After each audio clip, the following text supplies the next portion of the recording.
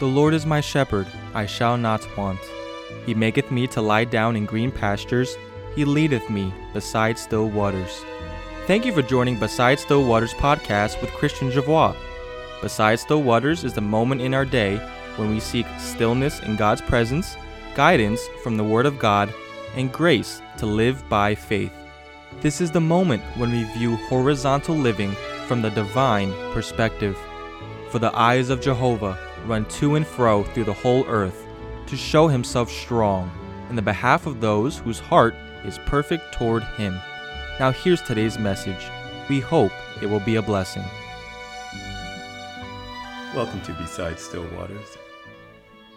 Today we're considering the problem or difficulty with choice. The paradox of choice. Part of the problem or difficulty with choice is that we don't have the advantage of foreknowledge.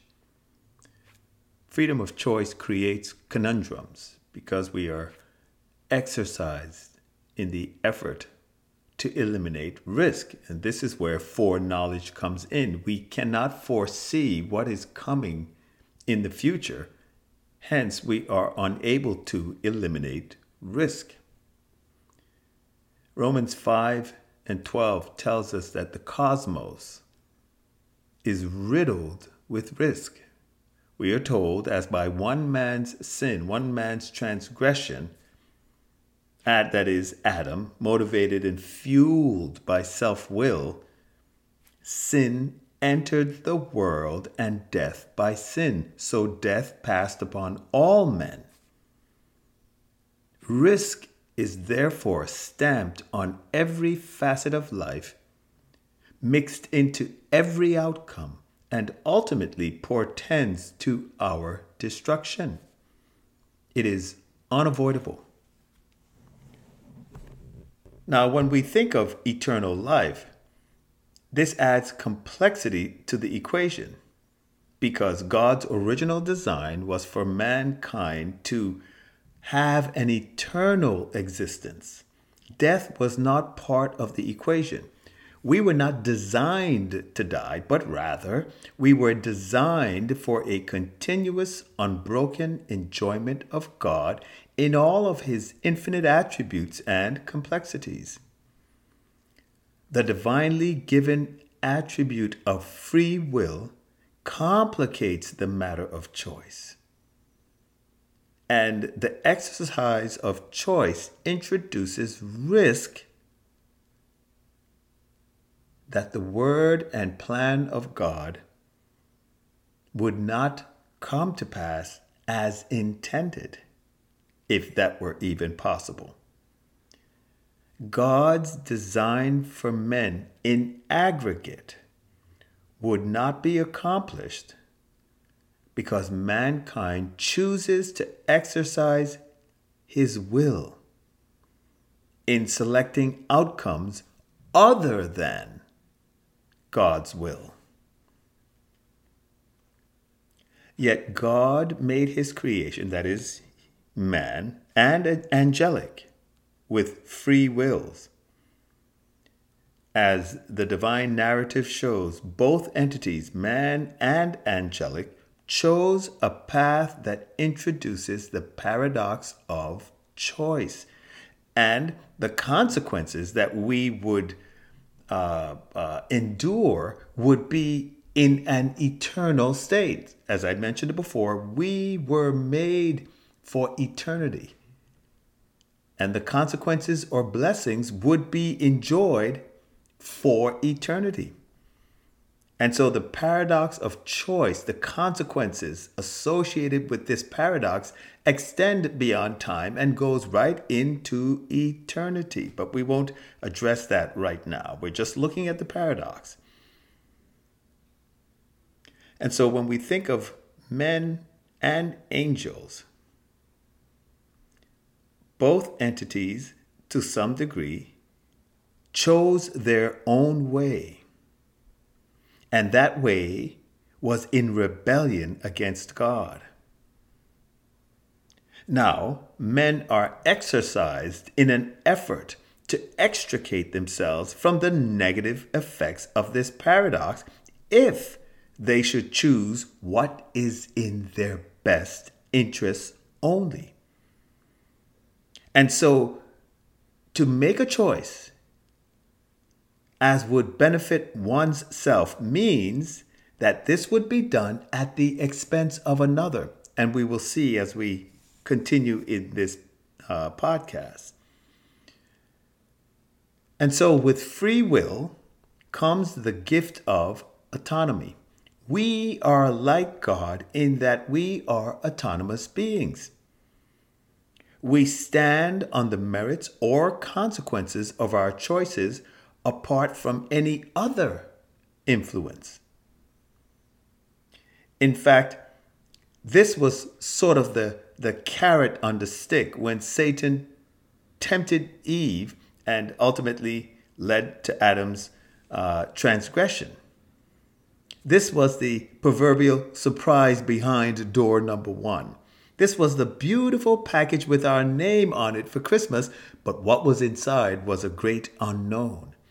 And add to the complexity is the second part of that temptation that Satan presented Eve with.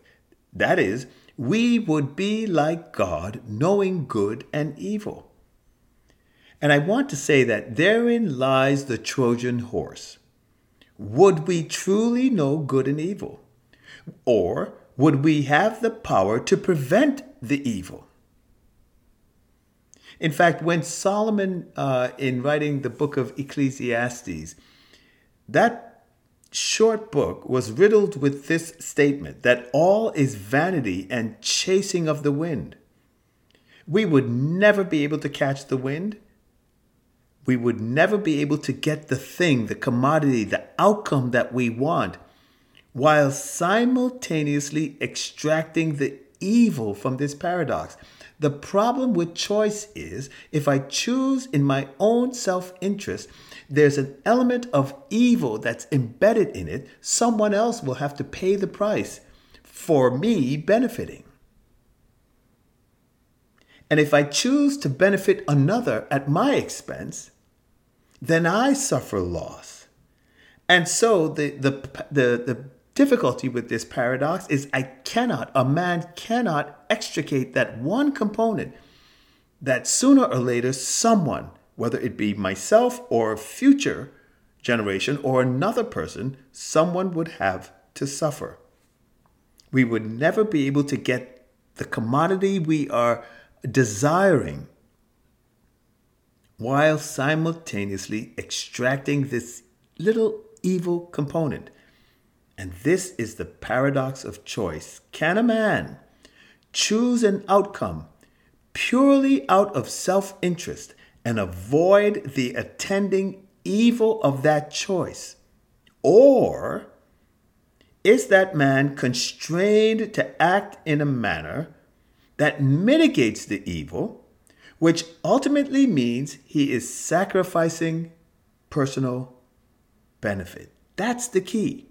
And we're going to see this in the life of King Hezekiah. But for the moment, I just want you to give thought to that. And I want to reiterate that again. The paradox, the issue here is, can a man choose an outcome, make a decision, accept a reality purely out of self-interest and avoid the attending evil of that choice or an evil that's associated with that choice? Or is that man constrained to act in a manner that mitigates the evil, which simply means ultimately he would be sacrificing the personal benefit associated with his choice? Now, I want to say there are a few points we need to consider. Firstly, God overrides our mortal existence with the exercise of his sovereign will simply because, number one, he sees the end from the beginning and often decrees what is for our benefit, albeit it appears to be packaged in a way that we often miss his purpose. And this purpose is usually embedded in our trials. More to say on that. Secondly, God sees the event and the multitude of outcomes associated with that event. And in seeing the multitude of outcomes, God will often do what brings glory to God. When the true purpose of that trial has been uncovered. Case in point, the entire life history of Job. Thirdly, God sees the consequences or the results associated with each outcome. Should we choose the path of self-will and be motivated by self-interest, He sees that outcome. If we choose the path that blesses another at our expense, He sees the attending outcomes, the results of that choice, and what advantage both options have, whether it be to ourselves at the expense of another, or at the expense of to ourselves and for the blessing and benefit of another. Thus, when God chooses the outcome, as He did in King Hezekiah's case, I believe we often feel a sense of frustration because we only view the event from the vantage point of it not being a benefit to us. We lack the foresight necessary to choose the correct next step wisely. We are often making choices from the vantage point of self-interest. This is what motivates us in so many of the decisions we have to make. What's in it for me? How do I benefit? And that is the only good that we see in our circumstance, and more often than not, we will seek to drive personal benefit into existence. But if we could see the panorama of the choice and the outcomes, would we in all likelihood refuse to choose a self-interest driven objective? My friends, I want to say we lack the purity of heart and the purity of mind to choose the outcomes for the right reasons. That is, for the glory of God. And sadly, this is part of our fallen nature. We are driven by self-interest. As Paul can write as he wrote to the letter to the Romans, that all we like sheep have gone astray. We have turned everyone to his own way. And that is the stamp on our motives, our own way. We are self-centered and corrupt at the core in our hearts. We are often motivated by self-will. We are often driven by self-interest. We are often influenced by the desire for personal betterment only. And the last consideration that we want to give credence to is to do something, to make a decision, to sacrifice the immediate benefit to ourselves for the blessing of others. That's probably the last of our consideration. And so now let's take a look at King Hezekiah, because at the scriptures, the Spirit of God says that there was no king like King Hezekiah. He was instrumental in resurrecting the national spiritual walk of the nation with God, more so the southern kingdom, but he also reached out to the northern kingdoms. And you could see when you read the narrative of his reign, there were those from the northern kingdom that defected to King Hezekiah. He was instrumental in resurrecting the Passover remembrance and all the ceremonies that attends the Passover. And this had not been done since Solomon's day. He devoted his life to walking with Jehovah. And he also, under his leadership, was instrumental in bringing to pass certain social engineering feats in Jerusalem, like causing the water to be diverted and pass through the city, the capital city. He literally attempted to reunite the nation. But alas, the day came when he, like us, would be faced with the paradox of choice, and that is the day of his death. And so I ask you, how can a man choose an outcome, knowing that if he elects to make himself the beneficiary of his decision, then there is all likelihood that those after him would probably suffer loss?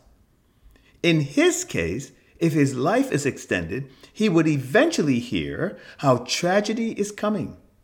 If he died as God planned, he would be spared the knowledge that his own son, Manasseh, would be the catalyst for spiritual decline.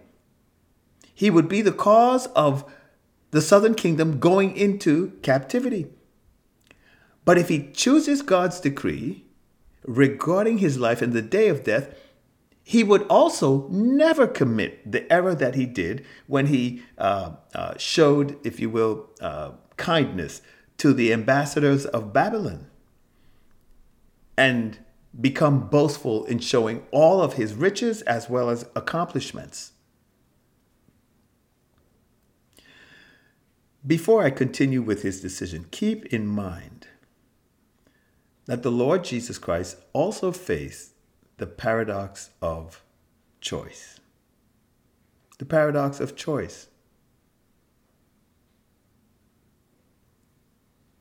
In Colossians chapter 1, 16 and 17, we are told of his divine existence and how by his power, the word of his power, the universe subsists. That is, everything in the heavens and everything on the earth.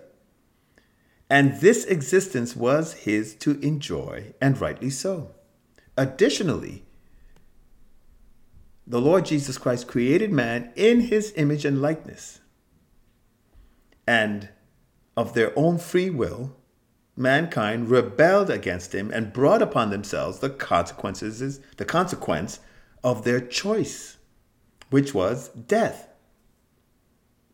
Yet, the Son of God subjected himself to the same paradox, in that if he chose to rescue us,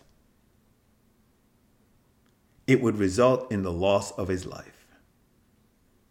Colossians 1 and 20 tells us he made peace by the blood of his cross. The immediate choice was, I go to the cross, they will have opportunity for peace with God and eternal life. In fact, verse 21 of the same chapter says, and you, who were once alienated and enemies in mind by wicked works, yet now has he reconciled in the body of his flesh through death, to present you holy and unblameable and irreproachable in his sight. So for the Lord Jesus, here is the paradox. He could continue his existence as the Son of God, holy and enjoying the worship of angelic hosts, and allow men to suffer the consequences of their choice and eternal damnation, and rightly so, or he can choose the incarnation, which points to his death, but it would be the means of our blessing. If he chose to allow us the freedom of choice and all the consequences associated with our choices, the Lord Jesus would continue his existence in an unbroken, uninterrupted, pure enjoyment of eternal bliss with the Father and the Spirit of God and the worship of all angelic beings. And we would be condemned to eternal loss and separation from God. But if he chose the love of the creatures that he created and want to spend eternity with them, it would necessitate the cruelty of the cross. The paradox. preserve the divine state, and give man the consequences of his choice, and this bears repeating, but no treasures of grace, no redeeming humanity to fellowship with throughout all eternity. Or the other option would be initiate the incarnation, which necessitates the laying down of his life and becoming the divinely sent sin offering, suffering now and seeing later the results of the travail of his soul, wherein he will be satisfied. Isaiah 53:11. Again, preserve the divine state. And this is an important point. If he preserves the divine state, love is not evidenced. We won't know this attribute of God, and that is that God is love. But if he chooses to display love and initiate a sacrificial offering and laying down of his life, the suffering would be immediate, the blessings would be sure to follow. And so, my friend, I would say to you, don't aspire to be like God. Sometimes we do, but don't aspire to be like God, because the elements of that paradox are inescapable. Inescapable. We don't have the foresight to know what is the best decision, given the circumstances that we're facing. And so we are resigned to trust in the Lord with all of our hearts. Trust him for wisdom, trust him for guidance, trust him for insight, for help to do what brings glory to God. And I want to say this. This is perhaps the most important point. God is love. Of all the attributes that God possesses, love is the one attribute that mitigates the paradox of choice. Love thinks of the other. Love causes us to ask, who's the beneficiary of my response, of my choice? Love has as its objective the good of another. And with that objective, this choice paradox is part and parcel of the dynamic. If I do you good, it might likely be at my expense. If I withhold the good, I will be benefited, but you might experience loss. And I have tarnished the noble purity of love. Love. Love mitigates the paradox of choice. Let's turn the corner a bit. Satan. Satan faced the paradox of choice in that his action to rebel against the living God would be an unprecedented exercise of free will. There would be nothing like this.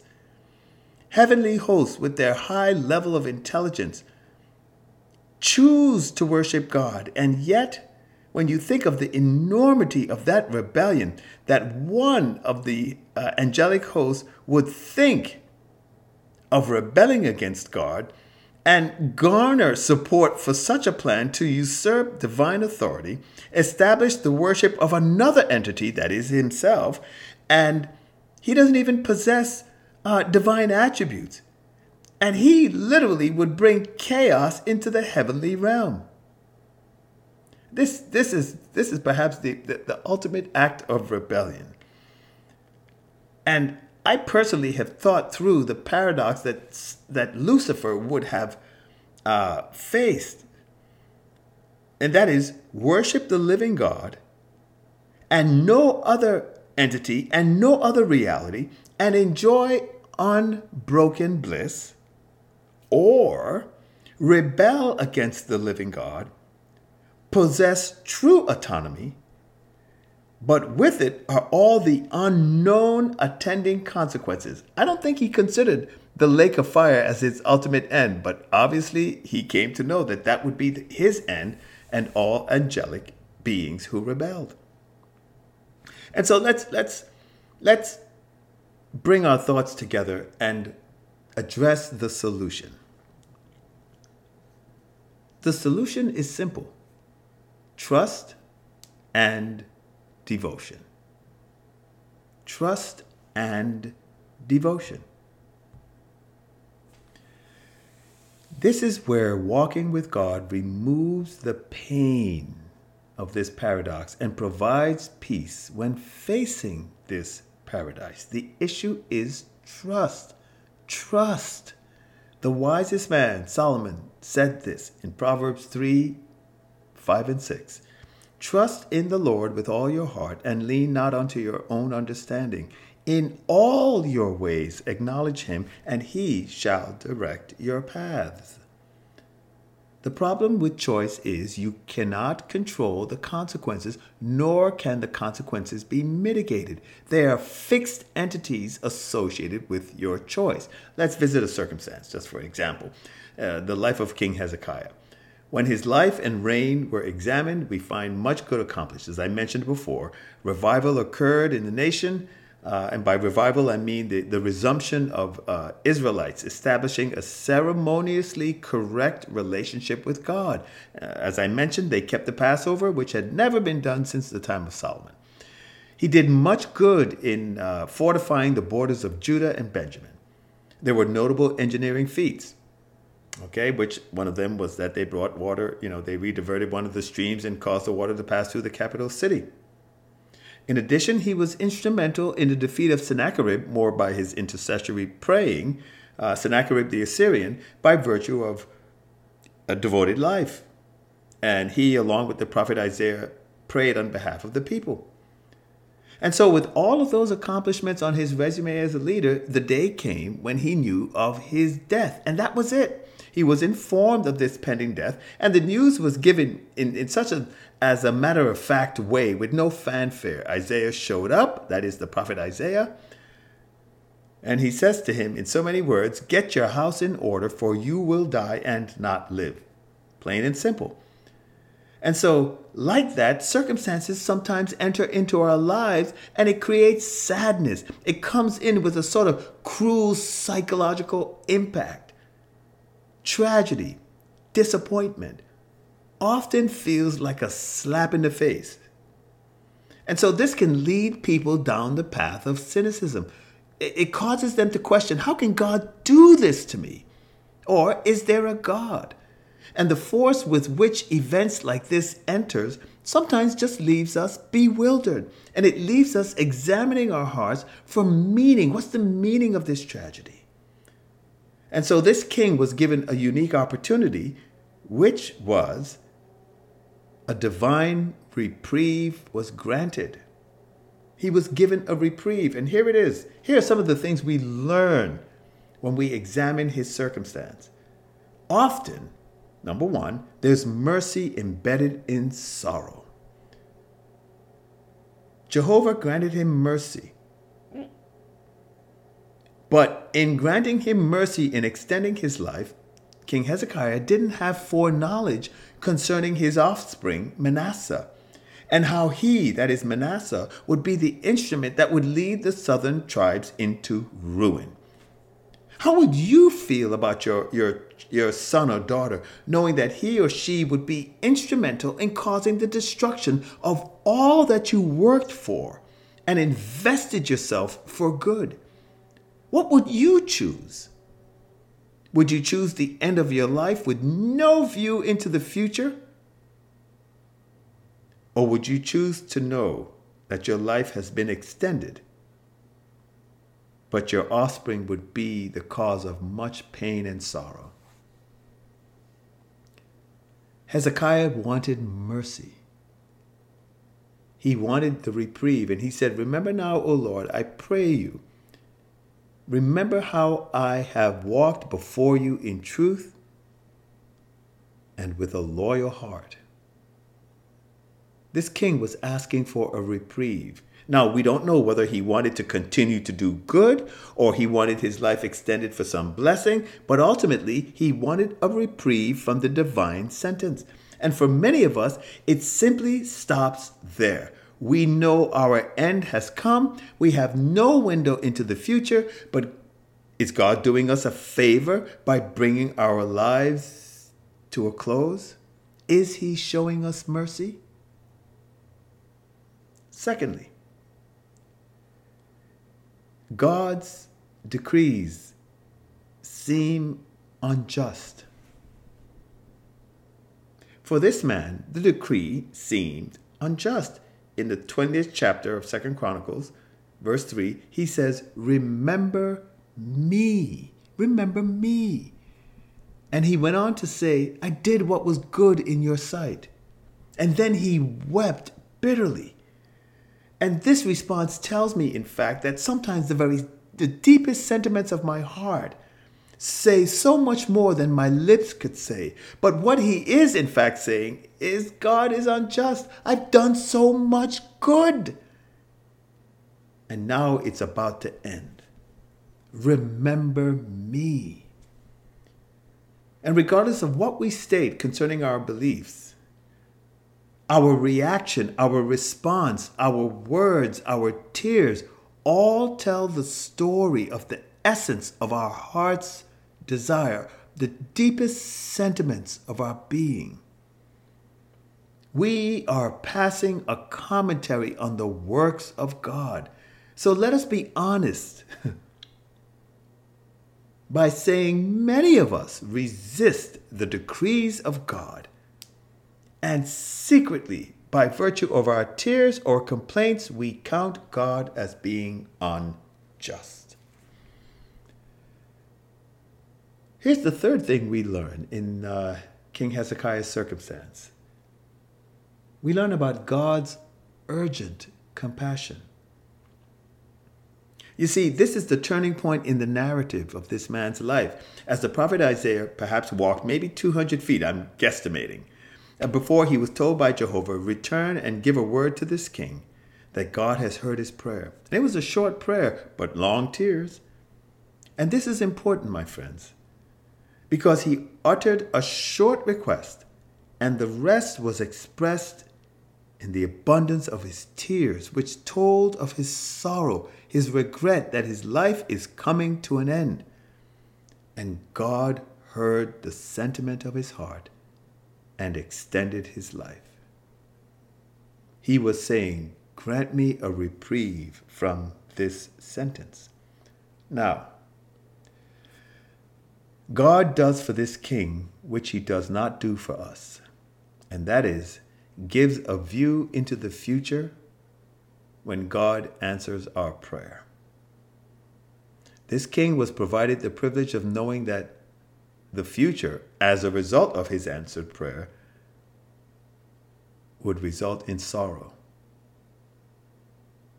And it was also to be noted that this glimpse into the future came after his heart was lifted up in pride. As I mentioned before, when he showed kindness to the ambassadors of Babylon, he showed them all the riches, wealth, and accomplishments of his kingdom. But he was in fact boasting about it.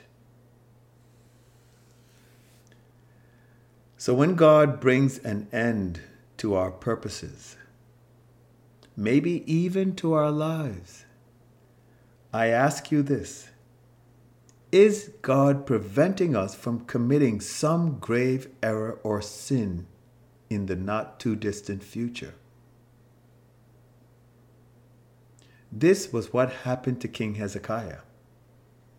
If he had died, his good would have been sealed. It would have been in the annals of the records of the kings. He would never have known about Manasseh's apostasy and the destruction of the southern kingdom.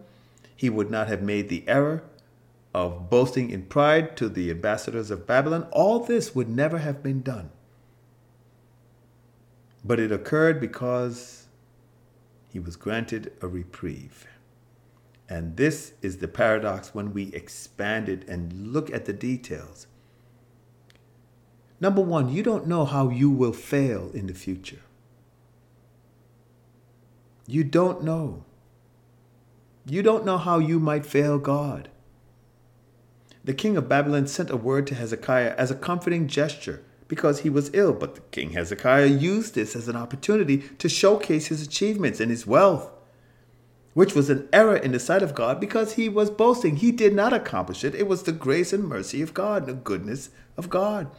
And he was told in prophetic expression that all this wealth, all of this achievement will be taken away, destroyed, and his sons and you know the tribe, the southern tribes, taken into captivity. And all Hezekiah could say is that the Lord's word was good and there will be peace in my lifetime. And I think this was sad.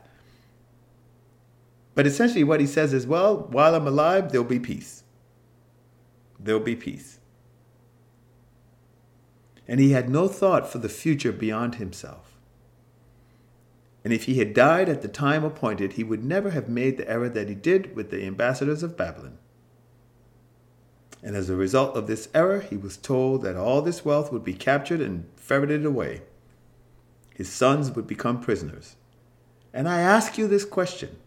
Would it not have been better for him to have died at the time appointed, knowing that God was, in fact, granting him mercy in not being given disappointing news?